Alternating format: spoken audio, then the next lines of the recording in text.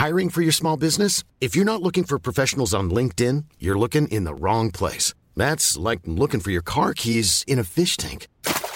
LinkedIn helps you hire professionals you can't find anywhere else, even those who aren't actively searching for a new job but might be open to the perfect role. In a given month, over 70% of LinkedIn users don't even visit other leading job sites. So start looking in the right place. With LinkedIn, you can hire professionals like a professional. Post your free job on linkedin.com/people today.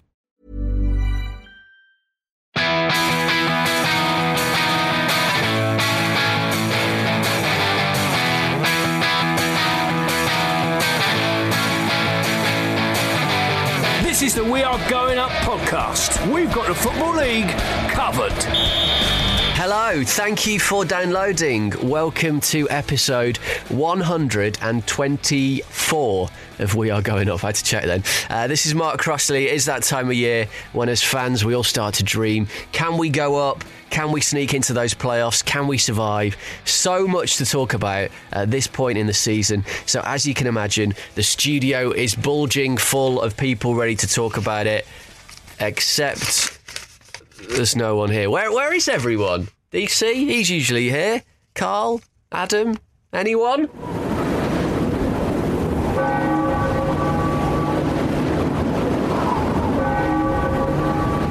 It's just me. Hang on. I'm going to make a call. We need to make a call here. I can't do this whole show on my own. Here we go. It's ringing. Hello. Jim Knight. Hello. Hello, mate. How you doing?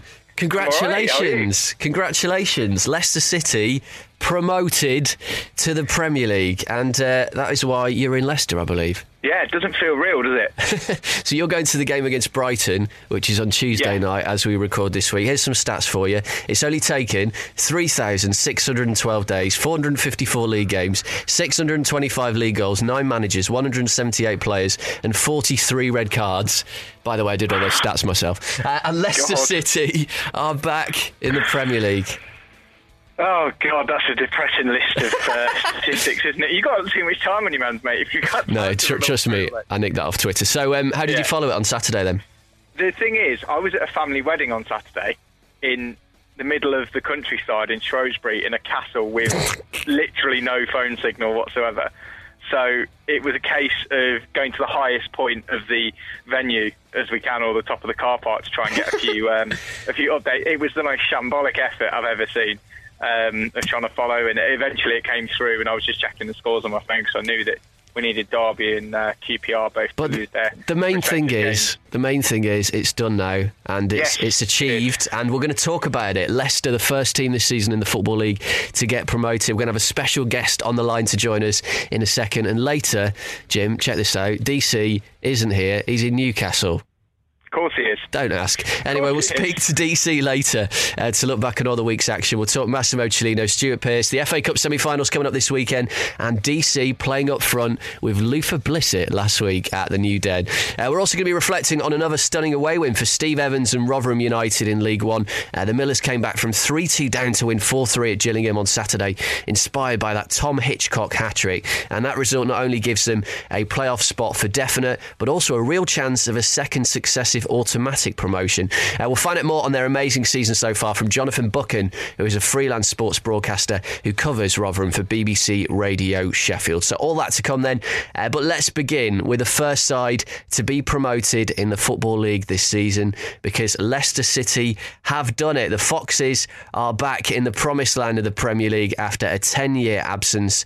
They beat Sheffield Wednesday 2-1 at the KP on Friday night. 21 league games unbeaten. That put them on the brink of promotion, but as Jim said, Derby and QPR on Saturday both lost, and that sealed Leicester's return to the top flight with 6 games to spare, which shows the sheer extent of their dominance this season in the Championship. And let's not forget all this after a year ago exiting in the playoffs in heartbreaking fashion. The board stuck with Nigel Pearson, and they've been rewarded. Joining myself and Jim on the line, patiently waiting, is another big Leicester fan who is in the somewhat unique position of being there at Dean Court to see the Bournemouth QPR game p.m. on Saturday. It is Jason Bourne, who's a sports journalist, presenter and commentator at BBC Radio Leicester, well known to Leicester fans in that area. Jason, thank you very much for coming on the show. It has been a long decade for fans of Leicester City. Talk me through your emotions on Saturday then, when that final whistle went. Was it kind of a hairs on the back of the neck kind of moment? It was actually a pretty surreal day because I had to drive 3.5 hours down to Dean Court for that game against Queen's Park Rangers and obviously Bournemouth on Saturday. And, you never thought whether it was going to be worth it or not. And obviously I was covering it for BBC Radio Leicester, do updates into the afternoon. And, my emotions at the full-time whistle were... I've got to remain professional at the time while I'm doing it, but as a boyhood Leicester City fan as well, it was an incredible sight. I was probably the only one cheering as much as I was for Leicester City at the time, and I rang my dad straight afterwards after I'd just done my final match report because he lives in Cyprus at the moment, and I spoke to him and he was in tears, and then I started crying a little bit, and it was that good a feeling on Saturday. It's been 10 years of absolute pain for a lot of Leicester City fans, simply because of the relegation to League One. That was a terrible, terrible season. The likes of Ian Holloway, Gary Megson, Martin Allen in charge that season. It was horrible. Administration a few years before that, doing poor in the Championship. But actually, the relegation to League One, the subsequent promotion, Nigel Pearson the first time round, and now the second time round, he's worked wonders. He's done a great job at the football club, and the City fans deserve promotion after the season, which they've had because there's some great football at times. Well, you've completely destroyed the division, haven't you? Jason's listed a load of the managers there, Jim. This is the full list. Mickey Adams, Craig Levein, Rob Kelly, Martin Allen, Gary Megson, Ian Holloway, Nigel Pearson first time around, Paulo Cesar, Sven, and then Nigel Pearson again. Talk us through the last decade as a Leicester fan for those sort of people who haven't been following the club as closely as you two. It's a pretty depressing roll call, isn't it? You look down that list, some of the names on that list, Craig Levein for 2 years as well, best part of 14, 15 months, Rob Kelly for a little bit, Martin Allen, and all that, it's such a high after the Martin O'Neill days, which was when I was kind of first getting into football and started following Leicester, and I was lucky enough to kind of see that team that he put together and winning the Worthington Cup as it was then against Tranmere in 2000, but what's followed has been a decade of ups and downs, mostly downs. But Nigel's done a fantastic job. I can't overstate, how well he's done, particularly coming back second time round after seeing two managers go in after him. And he held no grudges when we brought him back from Hull, and he's done a fantastic job with the squad that he's got. He's trimmed the wage bill. He has consolidated what we've got, worked with it within quite tight budget restraints, and he's going to get his just desserts as well as the guys next year when we're in the Premier League. And Jason, how much credit goes to the board then for sticking with Pearson last season? Well, that was the thing as well. I remember doing the commentary of the game up against Barnsley at Oakwell on Easter Monday last season, and City lost by 2-0, and it was the worst performance by far for a very long time, of that season especially. And it was in the middle of that really poor run of results, from the end of February. City hadn't won for so many games after going top of the table, and they were looking like they were falling out the playoffs, and would they even make the playoffs at the end of the season? And even then, I remember getting up the next morning and seeing all the speculation in the newspapers about Pearson's future. I asked him after the game, you've talked about your future in the past, what about now? And he was quite philosophical about things. I don't think he would have been surprised, even at that moment, to have been sacked from the football club, but they stuck with him at that time. And obviously what happened against Forest and then Watford a couple of weeks later in the playoff semi-finals was heartbreak for the club. And even after that, there was speculation about whether he would lose his job and the pressure that he was under because he didn't get City promoted, because the owners, and they've invested so much money, over £100 million into the football club.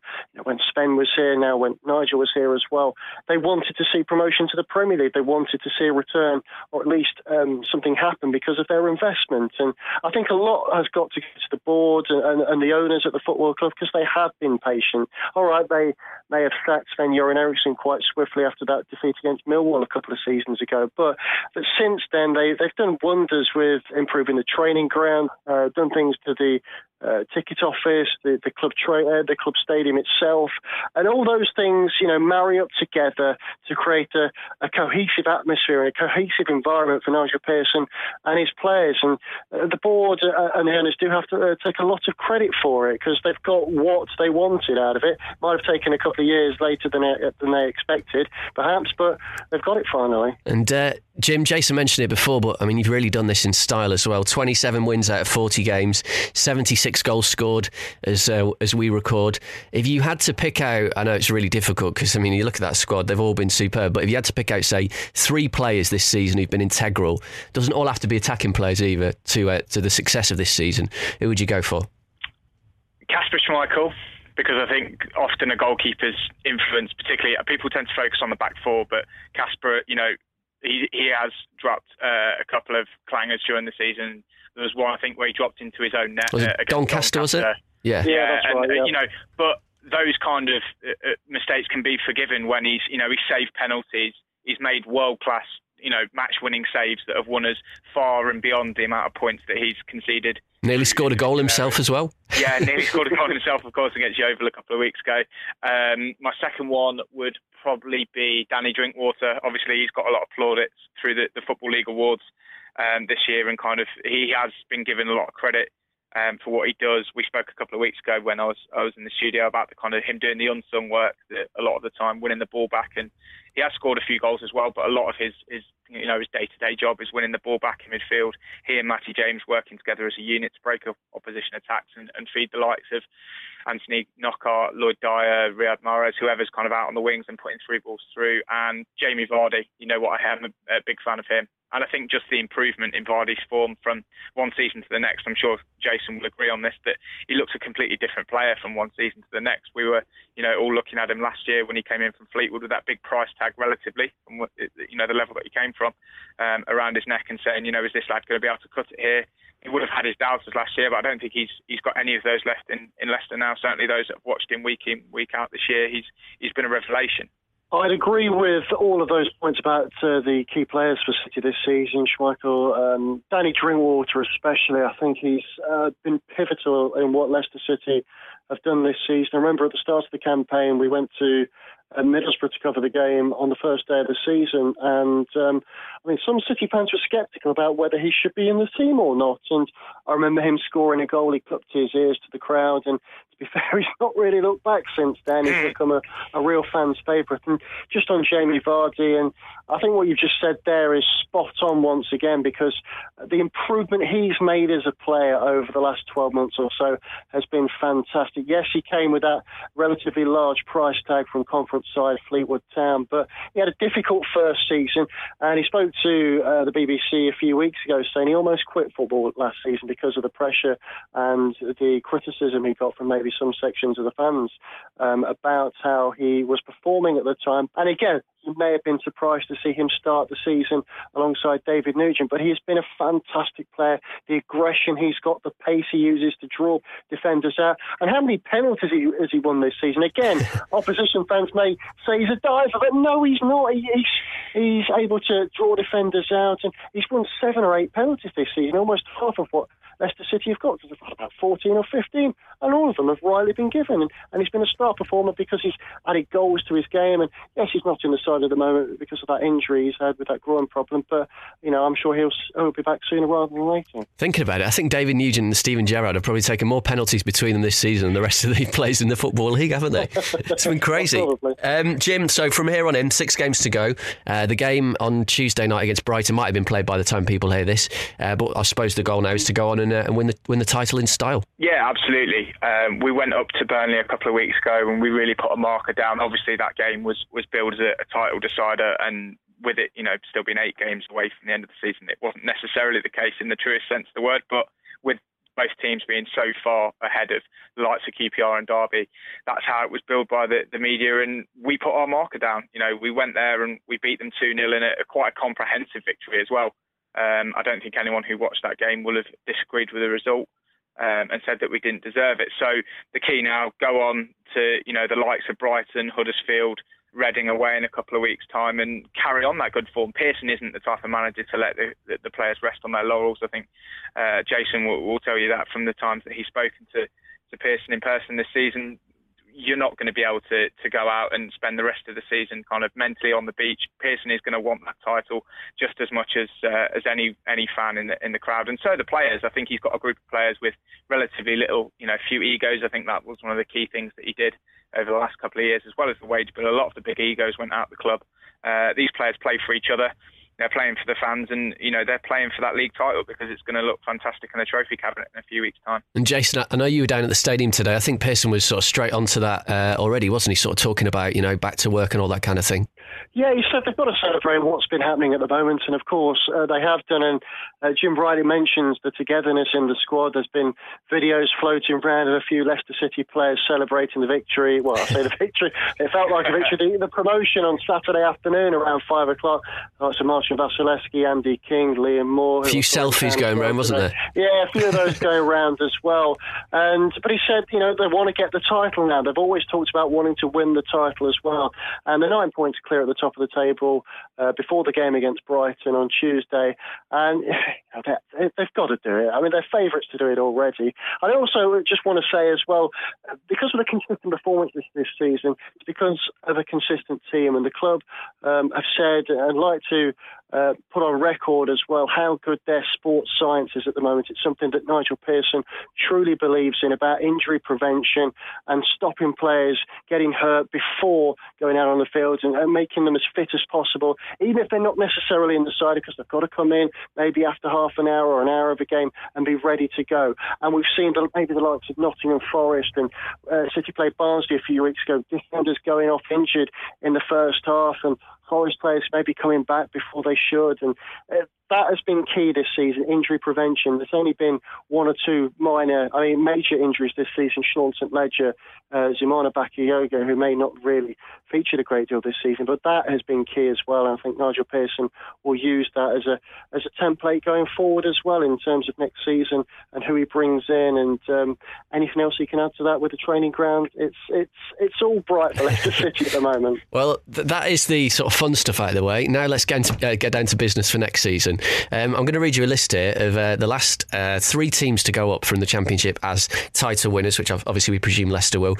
Cardiff, Reading and QPR. Now, I think pretty soon after all those clubs went up, Neil Warnock, Brian McDermott and Malky Mackay lost their jobs, and I think Cardiff is soon to be relegated, we imagine, so none of those sides will be in the Premier League. So this is a big job for Nigel Pearson, isn't it, Jim, in the Premier League? It's a huge job, yeah, and I think the pressure that you're going to get in the Premier League is unlike anything that he's going to have necessarily felt before. And I hope, personally, that the board stick with him. I think they probably will. I think it's impossible to say, we haven't got a crystal ball, and the pressure of the Premier League and the amount of money that comes in from the revenue streams and things like that ultimately can prove the downfall of a manager, to be honest. And, those managers that you've just alluded to there, Mark, will not be the first, and they certainly won't be the last promoted managers to lose their jobs within maybe 6 months, which is a huge shame. But I've got every faith in Pearson. I think he's going to get the budget this summer to do what he wants with the squad, whether he wants to make a few additions, whether he wants to keep the core of that team together, get them tied down to contracts as well. I mean, we've spoken a few times on the podcast before, and when we had James Sharp on a few months back, one of the key talking points was the likes of the big names that are out of contract in the summer, and Pearson himself is going to need a new deal as well. I've got every faith in him, and I hope the board stick with him, and hopefully we're able to make a good enough fist of the Premier League campaign in the first 4 or 5 months to kind of alleviate that pressure and make sure that there isn't that kind of guillotine hanging over the head feeling come Christmas time. Jason, Leicester have gone out of the cup competitions to a couple of Premier League teams this season, so they have played a bit against Premier League opposition. Looking at that squad, which has performed, let's sort of not beat around the bush, performed incredibly well this season, might go on to surpass 100 points. What are the areas of that squad that you think in the Premier League perhaps are going to need a bit of strengthening? I mean, it's interesting you mentioned those Premier League sides they played this season. In the cup competitions, of course, they played Fulham in the League Cup as well, beat them 4-3, and well worth their victory on that particular occasion. Went close against Stoke in the FA Cup. Again, it wasn't a full Leicester City side, but a big one against Manchester City. Most sides are clearly not going to beat them. But again, they gave a good fist of it on that night, and I think possibly the only side on the way to the final to even score a goal against Manchester City. I think Lloyd Dyer, wasn't it, in the second half. But, I mean, in terms of strengthening the side for next season, I think they've got a good core of players already. We've mentioned Danny Drinkwater, we've mentioned Kasper Schmeichel, and maybe Jamie Vardy. Is he going to be able to make the step up? They've got that good spine of a team already. You look at Wes Morgan, who's been a pivotal player at the heart of central defence over the last couple of seasons. Is he going to keep Marcin Vasilevsky, Liam Moore within that setup as well? I look at perhaps full-back, left-back as a potential position, which does need addressing. You've got Paul Konchesky there, but he's not played a great deal. And it was a big statement from Nigel Pearson after playing Paul Konchesky against Wigan. He rested a few players for that game, and then brought Jeffrey Schlupp back for the game against Sheffield Wednesday on Friday, which I thought was not bold, but it just shows that maybe he's erring with or siding with Jeffrey Schlupp in terms of that left-back position. Is Konchesky going to be good enough? But is Schlupp going to be good enough against proper Premier League players? You also look at the central midfield, Drinkwater, James, you would expect or hope they can make the step up. But you've also got Andy King there, who's a very good Championship player who you would hope to be able to step up as well. And out the two wide then, Riyad Mahrez and Anthony Kinnock. Again, it's about stepping up. But you need, or do you? I don't know. Do you need a 20-goal striker? I mean, that's the big question in the Premier League at the moment. And it's weird, isn't it? Because someone like Nugent in the Championship will get you 20 goals, and you think, what a great striker. But from the times we've seen him in the Premier League, he's been playing in sort of bottom half sides, of course, but he's got tended to get about 8-10 goals a season, maybe. So. Yeah, I mean, he went to Portsmouth and they didn't really fancy him straight away, did they? I think they loaned him out to the likes of Burnley and places like that, although he's got an FA Cup winners' medal. But you look at the squad there that they've got up front. They've got Vardy. Can he make that step up so soon? After playing non-league football just a couple of years ago. And Nugent, as you mentioned, Chris Wood, who Nigel Pearson keeps reminding us is still a very young player. He's in good form at the moment, scored for both club and country. That cracker against Burnley a couple of weeks ago as well. Oh, what a goal. It was. And you look at Kevin Phillips, you don't expect him to make the step up once again. Gary Taylor-Fletcher, although would be a good player to have around, again, not a player that is prolific, so you would expect maybe a striker to come in. But as per from Nigel Pearson over the weekend, he's not going to sign, or he says he's not going to sign marquee players. And we've been talking about it on our radio station over the last couple of days about how many players need to come in. Is it 5? Is it 6? Is it 7? But the big question is, will that affect, bringing all those players in, affect the nucleus of the squad, the togetherness of the squad that that Nigel Pearson has worked so hard to build, and out of the ashes of the Sven-Göran Eriksson regime? So it's going to be an interesting summer down at the King Power Stadium, and one we're going to clearly watch closely. Yeah, well, that's obviously something he's got to sort of bear in mind, not disrupting it too much. One player I did want to flag up that you mentioned there, Jason, is Knockaert. Jim, just talk to us a bit about him. We've got to have a word on him because, of course, he was the villain missing the penalty at Watford last season. He scored an absolutely brilliant free kick on Friday. How much has he sort of proved his worth this year?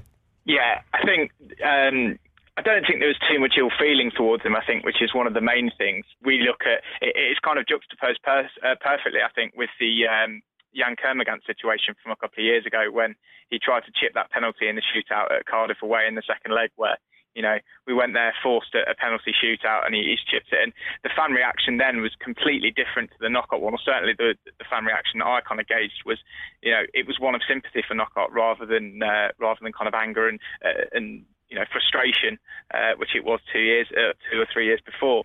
He's a brilliant player on his day. He is, I think, our luxury player, if you like. On his day, he can be brilliant and he can turn a game and he can win a game for you. And you need that kind of match-winning quality in the Premier League. You'll watch games every week on Sky and you'll hear about them, on the BBC, that players that don't necessarily do things game in, game out, but they will turn a game with a free kick or a piece of skill that will set up a goal-scoring opportunity and win a game for their side. Therefore, they maintain their place in the side. Jason, let's wrap this up. Last question to you.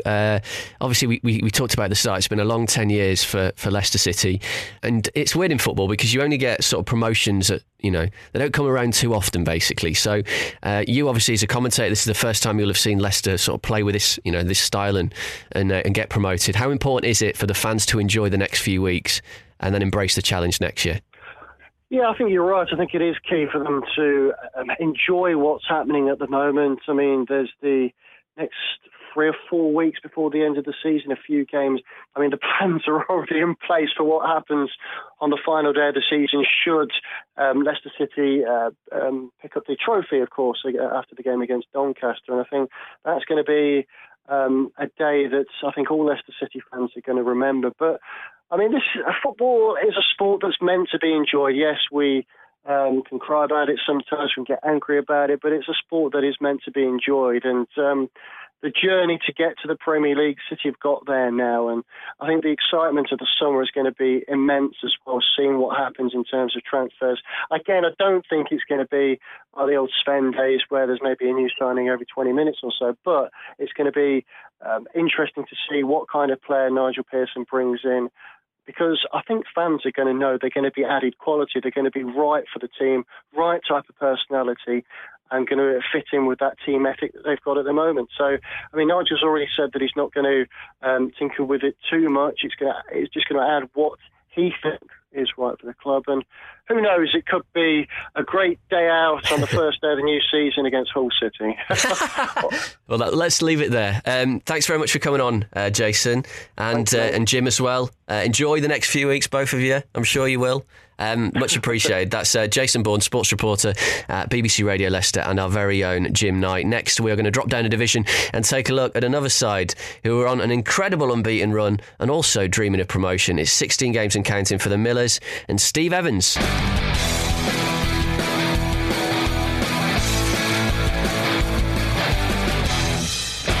So, Rotherham United, promoted last season from League Two, are at it again. The Millers, with 77 goals from 40 games, are, at the time of recording, the Football League's top goal scorers. And they scored at the start and at the death on Saturday as they won that crazy game at the Priestfield 4-3 against Gillingham. That was in main thanks to a magnificent second-half hat-trick by Tom Hitchcock. It extended their brilliant unbeaten run that I just mentioned, plus also confirms them a place in the playoffs and ensures that they're still in with a chance of automatic promotion, just 6 points behind Brentford with 6 games to go. So can they do it? And what has been the secret to another incredible season at the New York Stadium? Well, joining me on the line right now is Jonathan Bucket, who's a freelance sports broadcaster and a man who watches the Millers week in, week out for BBC Radio Sheffield. Jonathan, thank you very much for coming on the show. First things first, tell me about this game on Saturday then. Was that the kind of comeback and result that makes you think that Rotherham might be on the brink of something special here? Well, I think it was the most remarkable game that I've been at and actually watched in the flesh. And I've seen a lot of games over the years. And it was, from the very first minute to the very last minute, one of those crazy matches. 14 seconds in, the first goal came. And again, I think that's the quickest goal I've ever seen. I was sat with a man called John Breckin, who is an absolute legend for Rotherham, played over 450 games for them. He's been assistant manager for the football club as well. And even he said, all these years in football, you know, he's in his mid-60s now, that's the quickest goal he's ever seen, he thinks. So it was a remarkable game. And then you mentioned the substitution in the second half. Not only was it a second half hat-trick by Tom Hitchcock, who's on loan from Queen's Park Rangers, a 27-minute hat-trick from Tom Hitchcock. And, you know, there was some calamitous defending, which is what you get in League One at times, as you'll know. But there were also some wonderful finishes. One of the Gillingham goals was a brilliant lofty chip as well, which was absolutely magnificent. And then it was better down the other end. So it was one of those remarkable games. And, you know, if they can G themselves up to keep fighting until the 96th minute for a league game at Gillingham, then what can they do when they're fighting for promotion, possibly in the playoffs or on the final day of the season for automatic? Very true. And but considering he's only 21 as well, the quality of Hitchcock's goals, the first finish where he completely wrong-footed the goalkeeper, put it the other side, and like you say, the third goal in the last minute to produce that, unbelievable. And just to have that cool-headedness and that calmness to be able to make the move, because the ball was a hopeful overhead hack, you could say, by James Tavernier, and he just dropped in the area. He was the one who'd made the run from the onside position, because a couple of the players were offside at the time, running backwards away from goal, should I say. So he'd made the right run. He got on the end of it and then just looped it into the top far corner. And it was unbelievable scenes. It was in front of the travelling fans, and, you know, it's a 4-hour journey from Rotherham down to Gillingham in a car. So on a coach from any of those fans, it was, you know, an hour or so longer easily. And there were a good few hundred fans that had made it right in front of them. Brilliant. And as you say, the first goal, I interviewed him after the game, and I says, you know, that third goal was magnificent for you. And he said, yeah, but my favourite was the first one, because he said the touch made it. If I hadn't have controlled it the way I did, I wouldn't have been able to finish it the way I did. So, he knows just what quality he's got there. QPR certainly know what quality he's got. They've been frustrated and he's been frustrated. He's not been getting regular first-team football. But with the way that Rotherham have been playing, it's not been surprising he's had to sit out on the bench. However, he did also say to me after the game at the weekend, well, what else do I have to do to get a starting shirt now? And you would think that against Sheffield United, which is their next game, big game like that he really should be knocking on the door for a starting shirt now, but it's hard to change a winning team. Yeah, well, you mentioned it's hard for him to get in the team, and I mentioned the fact they've scored so many goals. They must be, for a Rotherham fan, obviously, it's brilliant at the moment, but just as a sort of journalist to cover them, the quality of attacking play they're producing. Looking at the strike line, Kieran Agard's got 21 this season. You've got Wes Thomas there, plenty of goals from midfield, Alex Ravel. There's goals wherever you look in that side. Yeah, there are, and that's the thing, they've got some very creative midfielders. Ben Pringle, who plays on the left-hand side, he's only got himself 6 goals this season, but he's probably created a dozen at least, because his delivery into the box has been magnificent throughout the campaign. He's been linked with championship clubs. He's a former Derby player. He's been linked with them again in January, but obviously the Millers have been able to hold on to him. They've got Lee Frecklington in there, who is a real workhorse and has some great quality around the edge of the box to be able to ping one into the top corner every so often. They've managed to bring in on loan from Middlesbrough Richard Smallwood, who does the unsung things and the parts of the game that necessarily fans don't notice. He played a couple of lovely balls to set up Hitchcock at the weekend. And then, Kieran Agard, as you say, he's got 21 goals. He's playing up front alongside Alex Ravel at the minute. But for the first half of the season, he was actually playing on the right-hand side of midfield. But he managed to find himself in the right place at the right time for so many games where he just kept scoring these goals. And, he's not the most gifted of footballers, I think it's fair to say, but he is always in the right place at the right time, and he is a real workhorse. And he's taken his time on the right hand side of midfield. Admittedly, he wants to play up front, and now he is playing up there. He's continued to score as well, so it's a good combination. They play some lovely fluid football, but then they can also knock it long, because Alex Ravel is one of the best. I don't want to be unflattering and call him a battering ram, but he's got a great touch. Yeah, exactly. I just have. He's got a great touch. He can bring it down. He can bring other players into the game with his control. He's a very talented and again unsung player, but he's a real asset to Rotherham United, especially when they do at times have to, when some sides sit behind the ball, go along, because some teams have come to Rotherham and been afraid of them and just sat behind the ball, and at times you need more than one plan. Well, it's been weird in League One this season, because we've had this sort of situation where there's been 5 outstanding teams who are sort of racking up all the points, and obviously Orient, Brentford and Wolves have sort of been at the head of that, and then sort of Rotherham and Preston have been sort of together for most of the season. Now, correct me if I'm wrong, but at this stage sort of last year, Rotherham sort of made a late burst through the playoffs to pinch that last automatic promotion. I think they finished second in the end, didn't they? But this season it feels like they're about to do something similar, perhaps. Yeah, and I think that they'll believe that as well. They've been playing it down. Steve Evans, he's a manager who will play it down, in public anyway. In private, I know that they are looking at the top 2, but, they won't say that publicly at all, because, that's the right thing to do, isn't it? You keep expectations grounded, and then if you have to go through the playoffs, you've not been disappointed by missing out on the top 2, because at the end of the day, you've just been talking about getting in the playoffs. But last season, they had a bit of a wobble with probably about a quarter of the season to go, and dropped out of the automatic promotion places and dropped down the table, and then managed to turn it around and climb back up and race their way into the top 3, as you say. So they managed to do that last year, and I think that the players will believe that they can do that again. The fans will believe they can do that again. The management certainly believe they can do it again. And you can also look at Brentford and the way that they missed out on automatic promotion last year, obviously in that dramatic finale to Doncaster, and then they obviously missed out on the playoffs as well in terms of going up via the playoffs. So you do wonder if some of their players and some of their staff might get a little bit jittery. I know they're under different management now, but it's still under the same coaching staff. And you wonder if they'll get jittery, and if Rotherham can chase them down. I really, with 6 games to go, would not be writing Rotherham off at all. And with the running that they've got, this next fortnight is huge. Yeah, well, let's give those fixtures out. They've got Sheffield United away on Tuesday this week, so that might actually have been played by the time some people are listening to this. But then they've got Bradford in another sort of Yorkshire derby, I suppose, on Friday. And then they've got Wolves away on Good Friday, obviously top of the league. Then Port Vale and MK Dons at home, and then Swindon away. So they are playing a lot of teams up at the top there, but that's not necessarily a bad thing. It's a good thing for Rotherham. They tend to step up their game. For me, the game against Gillingham at the weekend was the one that I thought was probably the most worrying one. Looking at it thinking, well, are they going to be up for this game? And in some ways, you could argue that they, maybe weren't at their best because they did concede 3 goals. Okay, they won the match, but they conceded 3 goals.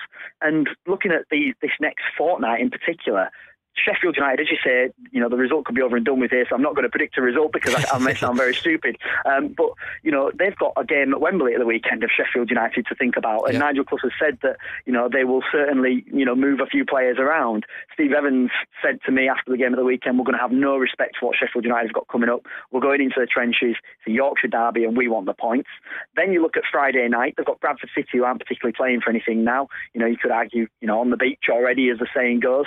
But they've also got Hoodoo over Bradford over the last couple of years. They've had some very good results against them. It was a fiery affair every time these two meet, so that'll be an interesting one on the Friday night. And then Wolves, and by that stage, Wolves could be all but home and hosed pretty much again, which could be another factor that you take into account and go, well, hang on, will they, still be having that fight that Rotherham will be having to try and get in the top 2?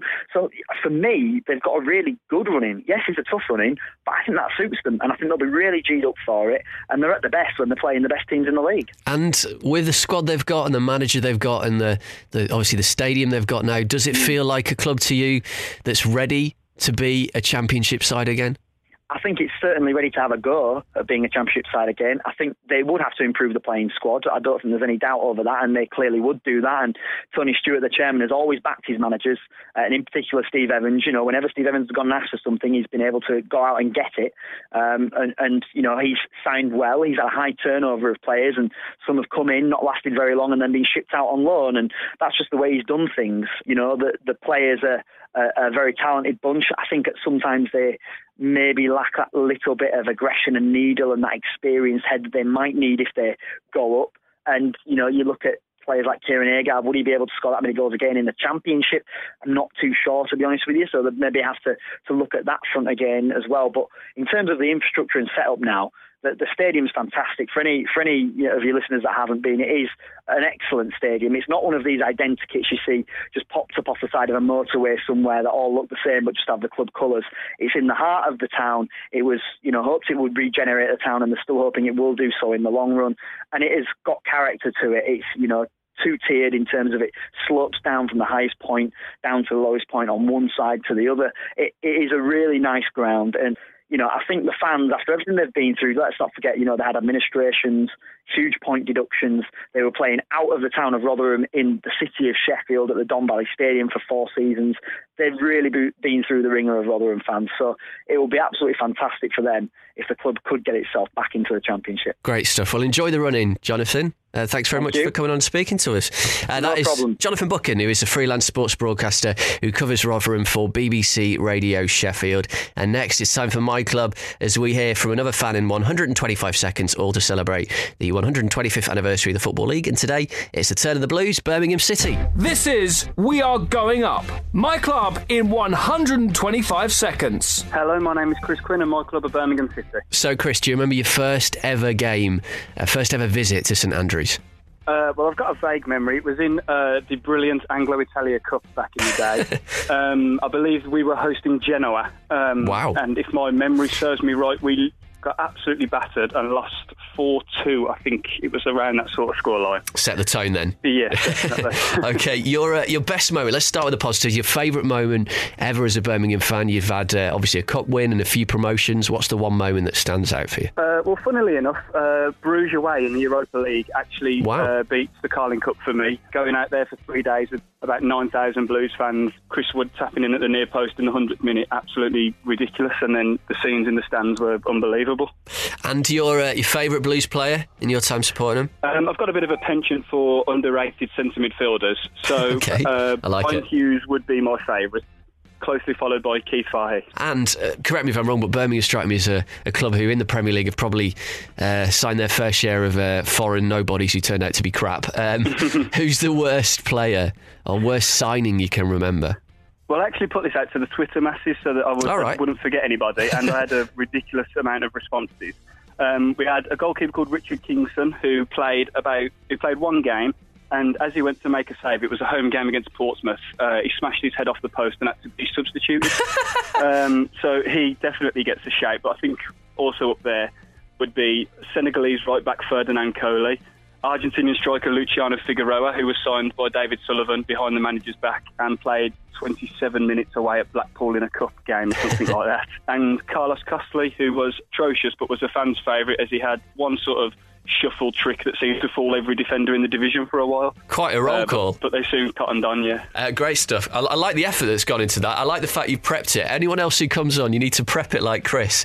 Chris, your 2 minutes is up. Thanks, mate. No problem. My club in 125 seconds. We are going up.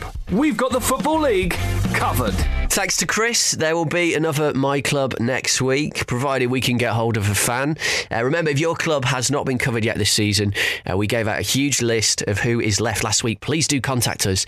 The Twitter is Wagyu Podcast, that's WAGU Podcast, or you can email via the website wearegoingup.co.uk/contact. Hopefully we can then arrange to get you on before the end of the season. Right then, let's go to Newcastle. Hello, David Cameron Walker. Hello. Hello. What the bloody hell are you doing in Newcastle is the first question. It's a very good question, isn't it? I'm staying in a hotel, in fact, right opposite St James's Park, with a lovely view of the magnificent arena that's St James's Park in Newcastle, not in Exeter. I'm at the student radio conference, telling students how to do sports radio. Brilliant. Which may or may not be a good idea. So did they sort of send the invite to the wrong person then? Oh, yeah, exactly, yeah. You're 28 years old, mate. Stop clinging on. That's what I'm saying. Right, let's get into the roundup. We've done Leicester already at length with Jim and Jason, so let's start with a race for that. Well, congratulations. Yes. I should extend my congratulations to them. Well done. That's very nice of you. At all. Let's talk about the second promotion spot. Defeats for both Derby and QPR at the weekend. Derby lost 1-0 at Middlesbrough. Nathaniel Chalabar with a goal. QPR lost 2-1. Oh, come back, Nathaniel. QPR lost 2-1 at Bournemouth. Bournemouth now won 4 in a row and 7 of their last 9. More on them in a second. But that was a bit of a missed opportunity for both clubs because Burnley only drew your lot Watford. Yeah, getting a late goal. Scott Arfield, a player we've mentioned a few times, haven't we, as a bit of an unsung hero, getting a late goal, which is an all too familiar story for Watford really this season. Late goals have really cost us throughout the whole season. A great goal from Troy Deeney. It looked like a little bit of a deflection. Actually, magnificent strike it was. Still a really good 7 hit. in his last 7, is that right? A player who's absolutely banging form. He's the first player to score 20 goals in 2 consecutive seasons for Watford since Cliff Holton. Way back in the 60s, How? I think. Exactly, yeah. And he could well be off in the summer, I think, actually. But, I mean, credit to Burnley. They've done exactly what we haven't done this season. They fought back from adversity time after time to turn draws into wins and losses into draws, and that's exactly why they're still sitting pretty in second. Well, there's only 6 games to go, and they've still got a 10-point cushion now, so only a meltdown of epic proportions would prevent them getting that spot. In terms of the playoffs, Derby and QPR are going to be in there. Charlie Austin, I noticed, came on as a sub for QPR on Saturday. That could be quite important. Yeah, absolutely, and I think, they got him back. They have been struggling in his absence. They haven't really had any strikers or forward players that have been in form all season apart from him. But then Ravel Morrison, who's won the Player of the Month, hasn't he? He's come in recently and has scored a few goals, looked lively for them. He's got obvious quality. There wasn't so long ago that people were talking about him as maybe even going to the World Cup with England. And now having Austin back with Morrison in the team, I suppose that will give them a boost before the playoffs. And they need it really, don't they? Because they have had a few they've just the last few months really, they've stuttered. They've done enough to keep up in that top 6, but they will be disappointed that they're not in the top 2, and they're going to need to step it up a little bit to stave off the challenge from some of the teams coming up into the playoffs that could make it late on. Definitely. In 5th, Wigan, who beat Leeds 1-0 on Saturday. Martin Waghorn. Was it Leeds? Leeds on TV at lunchtime again? Never. I know. And there was quite actually a good bit on the Football League show where Steve Claridge pointed out that Jack Butland put his hand up to appeal for a foul, I think it was. And in that split second, the shot came in and he just couldn't quite get down to it. Play to the whistle, Jack. Play to the whistle.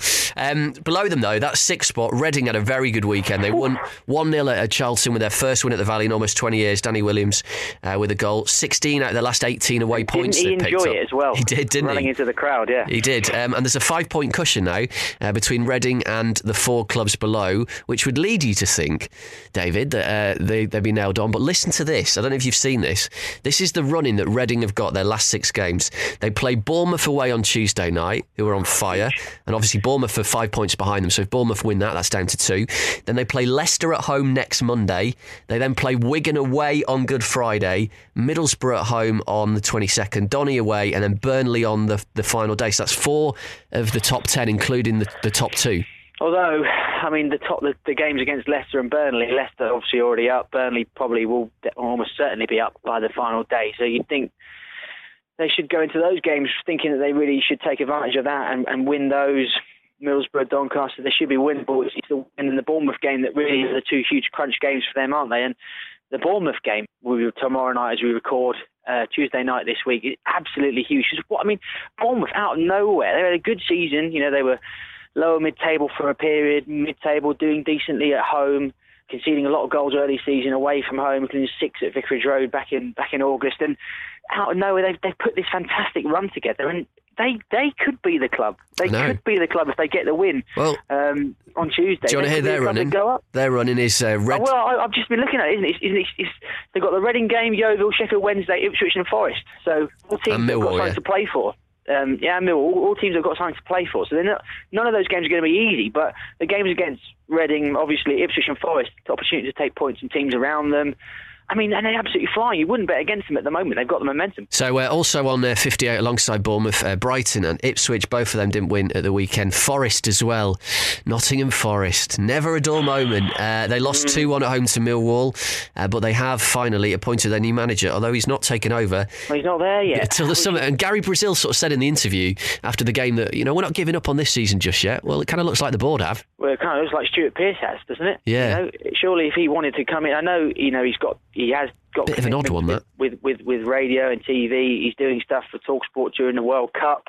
Nice plug. I think. Well, no, I mean, I mention it because we've all been saying at work, surely that's Pearce off now, isn't it? But I think he seems to be quite an honourable guy. So I think there's a part of it that's saying, look, I've made a commitment to these broadcasters and I will follow that through, and I can't commit myself fully to Nottingham Forest yet. But you can't help but think, look, Stuart, just get rid of all of that and concentrate on the job. Because if he'd gone in and if he'd managed to galvanise that squad, they could have finished in that 6th place. And I really don't think they're going to do it under Gary Brazil now.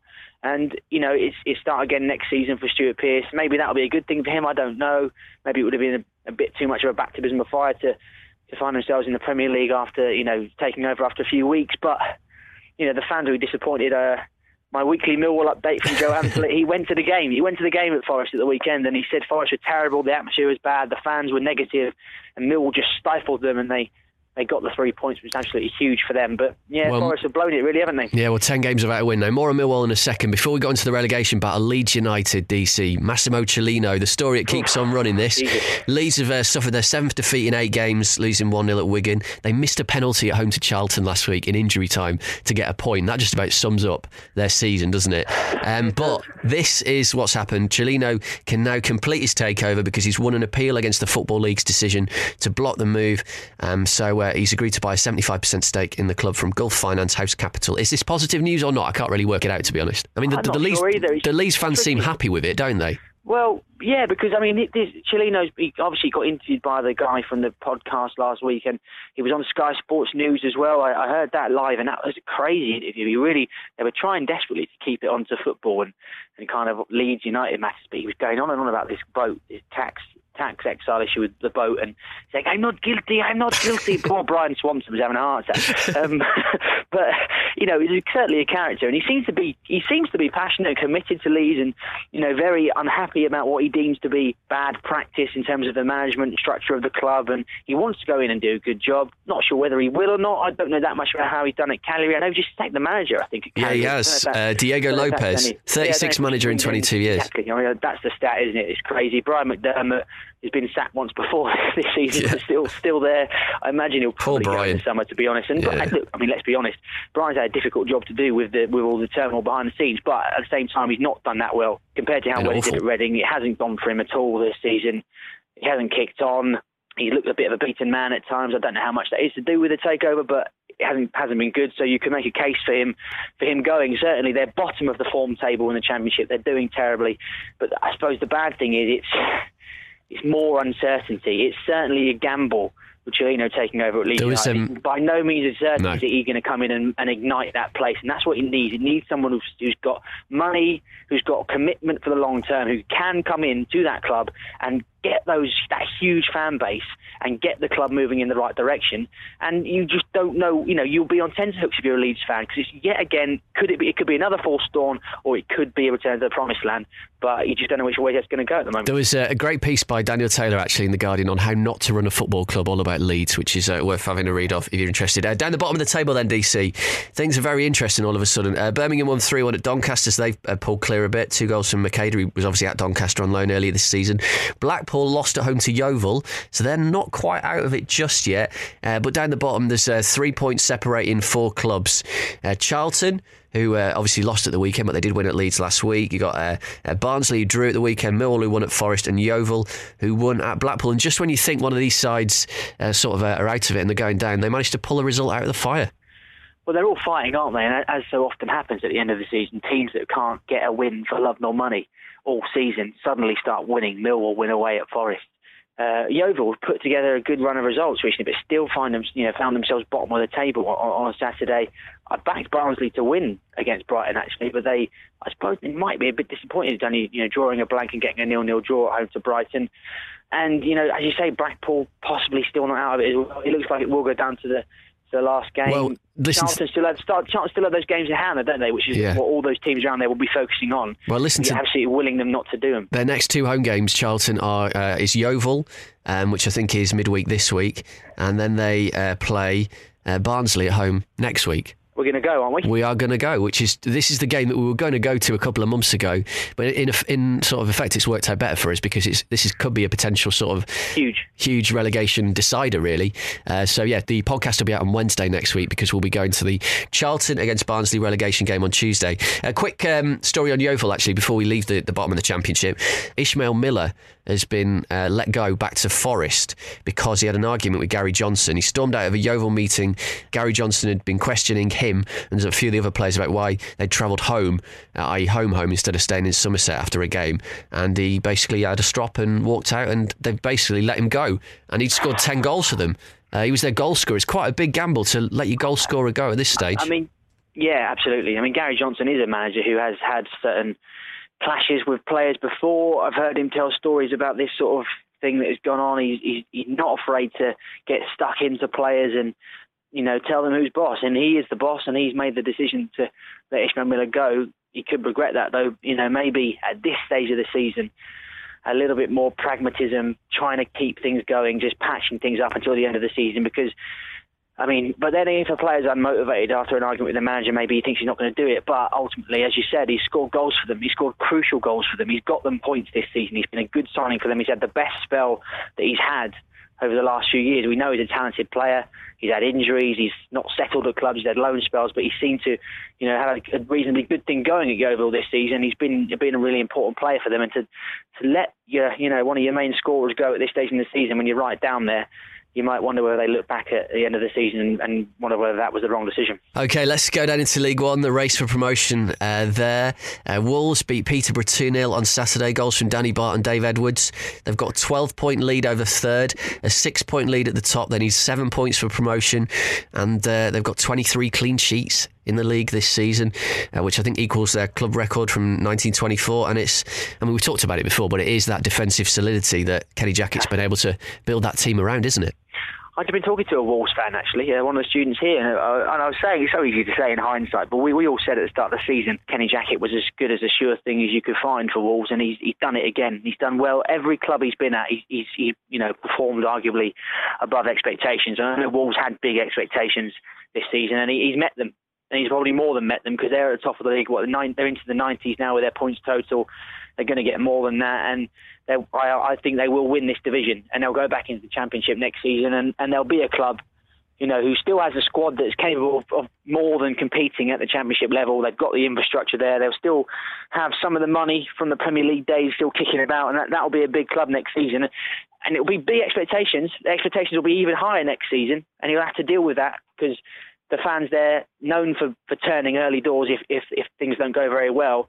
But you wouldn't bet against Kenny Jackett being a man that could deal with that and take them, well into the top half of the table next season. Below them, Brentford beat Notts County 3-1 on Saturday. Draws for Preston and Orient, and obviously Preston have had a difficult week with the spot fixing allegations involving some of their players. But But what about the race for second then? Because we talked about Rotherham at length already with Jonathan. Brentford will certainly be looking in their rear window, won't they? Yeah, 6 points behind now. And they've got better goal difference as well. You didn't get it. You didn't get the joke. Really? The hat-trick from Hitchcock. I don't get it. Oh, for God's sake. Rear Window is an Alfred Hitchcock film. Is it? Yes. My movie knowledge is dreadful. Brentford might be getting Vertigo. Is that Hitchcock? I know there's a U2 song, I know that, called Vertigo. That's all I've got. But seriously though, Rotherham? Well, absolutely fantastic. I mean, I think we forget they snuck into the promotion, didn't they? Automatic promotion, really, right at the end of last season. And then here they are, we're knocking on the door for automatic promotion again. Ever since Steve Evans had that long stadium ban, he's not really been in the headlines as much as he has been previously. So maybe he'd learned a good lesson out of that. They've knuckled down. Hitchcock has been a player that's come to them and scored goals on loan from QPR. And, at the new stadium, they are a club that's going places. They've got a good infrastructure. They're moving forward off the pitch, and this season's been a dream for them. OK, let's talk about the situation down the bottom. Obviously, Posh lost at the weekend, but perhaps we'll come back to that race for the final player spot next week. Down the bottom then, all changed. Some huge results at the weekend. Unbelievable, isn't it? We talked about Gary Medine last week, and he delivered, scored for Carlisle as they beat Swindon 1-0. That's 3 clean sheets in a row, their first win in 8 games. Tranmere, who we talked about last week. Oh, God, I bet on Colchester. I slagged off John Louis Akprakpra. Went and scored one and made one. Unbelievable. There was obviously the Tranmere were playing in Colchester's kit there, weren't they? Because it was a bit of a shambles. Crawley. That's one for football cliches, isn't it? The team that has to play in the home team's away kit. Yes. Due to bad planning, basically. I mentioned Crawley there. They obviously have had all these games in hand. They've lost 5 in a row since they beat Wolves, so they're slipping down there. Shrewsbury beat Stevenage. Crewe won. There 3 or 4 teams that are all on 43 points down there. Yeah. So I've got the table in front of me. So you got, obviously this is the time recording Monday night. You've got Stevenage on 39, Notts County on 40, Shrewsbury on 41, then Crewe, Carlisle, Tranmere, Colchester all on 43, and Crawley on 46. Interesting. Like we said last week, it looked like a few teams were dead and buried, but it's come right back into it. Teams are... It's a mental thing. I think it's a psychological thing. Sometimes when you're right down at the bottom and you think you're completely dead and buried, some sort of survival instinct kicks in and you manage to get these results. You get one result, maybe you get a draw that you shouldn't have got or a win that you shouldn't have got in the last minute, and all of a sudden you believe and the players mentally are able to perform to a level that previously they looked nowhere near all season. And that's why we always have these tight relegation battles towards the end of the season. And it's good for us as fans, but as neutrals rather. But fans of the clubs must be sitting there thinking, God, why can't you pull these results out earlier in the season? Well, we haven't got a bloody clue who's going down, so don't sort of ask us to predict. We'll follow that over the next few weeks. And incidentally, we asked the question last week, didn't we, about why 4 teams go down from League One and 4 go up from League Two. No, not really. The best we've had is Adam Priestley, who says, my guess is it goes back to Division 3 being split north and south, question mark. So perhaps we should do some actual proper research into that this week. OK, right, League 2 then. Rochdale drew 0-0 with York. They stay top. Scunthorpe, the Invincibles, they won 1-0 at Torquay. Sam Winner with a penalty, 25 unbeaten. They're playing Bury on Saturday. It's nailed on. We're going to break that record. Chesterfield in 3rd. They dropped points at home to Newport. So the top 3 still a bit in front. Chesterfield only 3 points ahead now because Fleetwood won at Oxford. Fleetwood, they won, didn't they? Yeah, and we talked about Oxford last week, but do you remember when we had Dave Pritchard on the whole at the time of the Chris Wilder incident? We sort of said they're obviously... they've screwed this up, haven't they, big time? Because they were well on for automatic promotion. They were right in the hat. And I was just reading an interview with Gary Waddock, and it's stuffed full of... I mean, the top line is that the Oxford players are completely, they're distraught. Mentally, they're done, they're spent, they've got nothing left in the tank. And then he goes on, he's clutching at straws saying, we've got to dig deep. We've got to look at ourselves. We've got to find something, a performance that we need to. We've got to turn the corner. And all these things, you're thinking, maybe it's too late for them. Maybe they waited too long to make that managerial appointment. It was Mickey Lewis, wasn't it, who was in charge for quite a few games there, and they stumbled. They trod water for too many weeks. They were in a great position. They lost Wilder. Whether that was a good or a bad thing, you can debate about that. Wilder may be looking at it now and thinking, I made the right decision. but Oxford will be gutted because they're a team, they've been knocking on the door, but then right at the last minute they fade away and they've done it again. Well, in terms of sort of impacts as a manager, 3 games he's been in charge. They've lost all 3 and they've not scored a goal. So good. Could have gone better. Down the bottom then, let's talk about the, obviously, Southend won against there in the playoffs. Can we talk about Bury before we go? Get onto this? Of course we can. I can't believe, it's 11th, absolutely absurd. 11th. It's not, you're not far off the bloody playoffs. I know, it's on. It's on. I remember, Saturday. literally, about 10 days ago, on that weekend where we went up to Nottingham, before we met you, I was on the train, we were with some lads who are not Football League supporters, and they were asking us about our podcast and the teams and stuff, and how's Bury doing? And me and Carl were sitting there going, they could really go down. You were like 2 points above the relegation zone or something. You had 44 points, 46 points or something, and we were saying, they really could. They're really in danger, despite how badly Torquay and Northampton are. If they lose this weekend, they could have a shocker. And you beat Northampton that weekend, then you won the game in the week, and then you won again at the weekend. We did 9 points in 7 days, and you're not far from the bloody playoffs. It's absolutely absurd. I know. That's the kind of division it is this season. Down the bottom, which thankfully I don't need to worry about anymore. Wycombe beat Dagenham 2-0. That was a big win for them because Northampton also won as well. Chris Hackett with a great finish actually, from a tight angle away at Accrington. So there's a 3-point gap between Northampton and Wycombe, who've still got to play each other, remember? So that is going to be a huge game. Torquay, though, their sort of return to the Football League looks like it's coming to a miserable end. They're a long way from safety. Before we go, DC, a few more things I want to talk about. Okay. Firstly, the FA Cup semi-finals, which are coming up this weekend. We could have an all Football League Cup final. Wigan play Arsenal. Sorry, go on.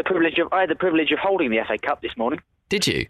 Yes, they brought it in for work. Okay. And for the 4-hour breakfast show at TalkSport, completely ridiculous. I don't understand why people consistently want to bring trophies, inanimate objects, into radio studios. Yeah. It doesn't work.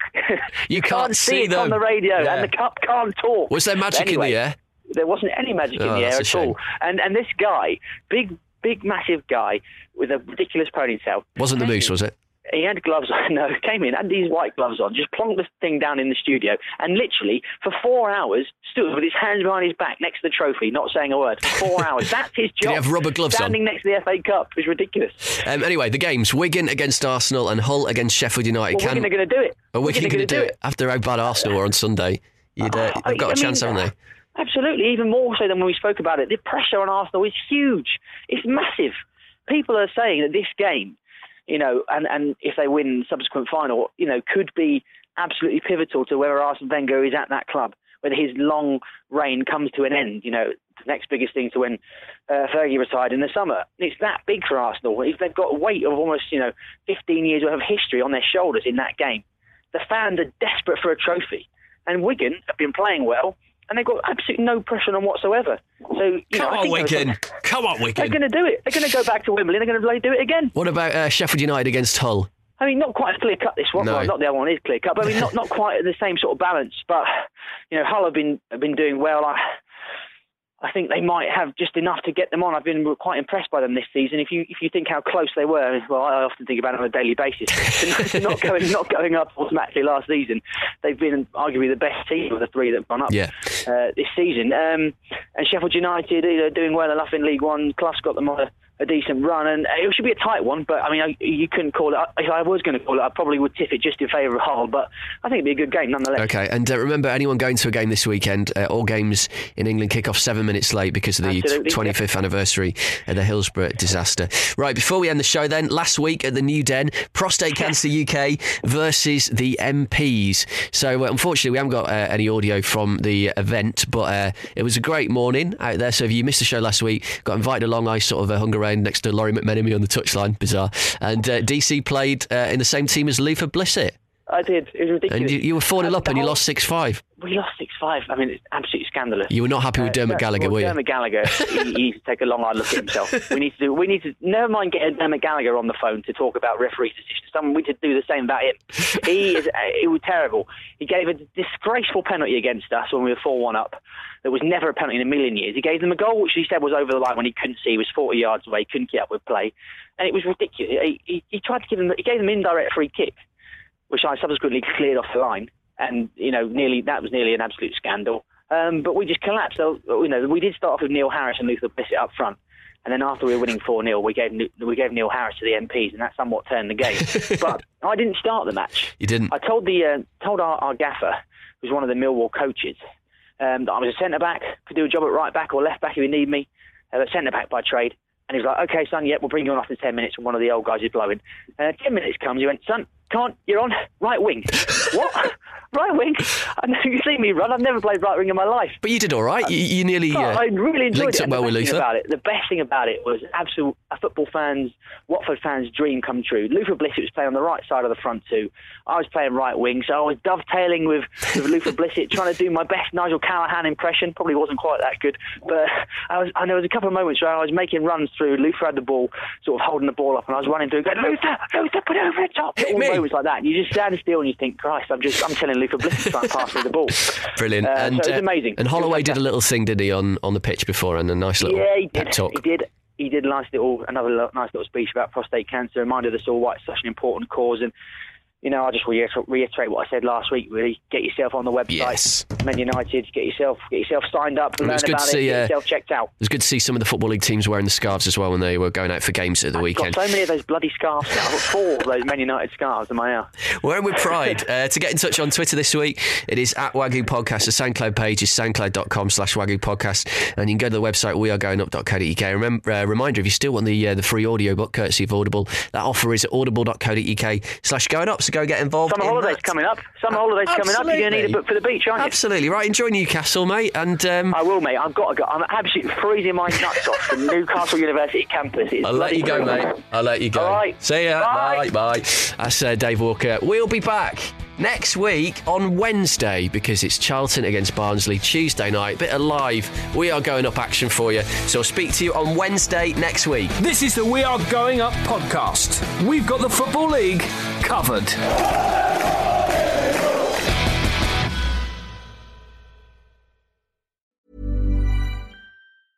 Hey, it's Paige DeSorbo from Giggly Squad. High quality fashion without the price tag. Say hello to Quince. I'm snagging high-end essentials like cozy cashmere sweaters, sleek leather jackets, fine jewelry, and so much more. With Quince being 50 to 80% less than similar brands. And they partner with factories that prioritize safe, ethical, and responsible manufacturing. I love that. Luxury quality within reach. Go to quince.com/style to get free shipping and 365-day returns on your next order. Quince.com/style.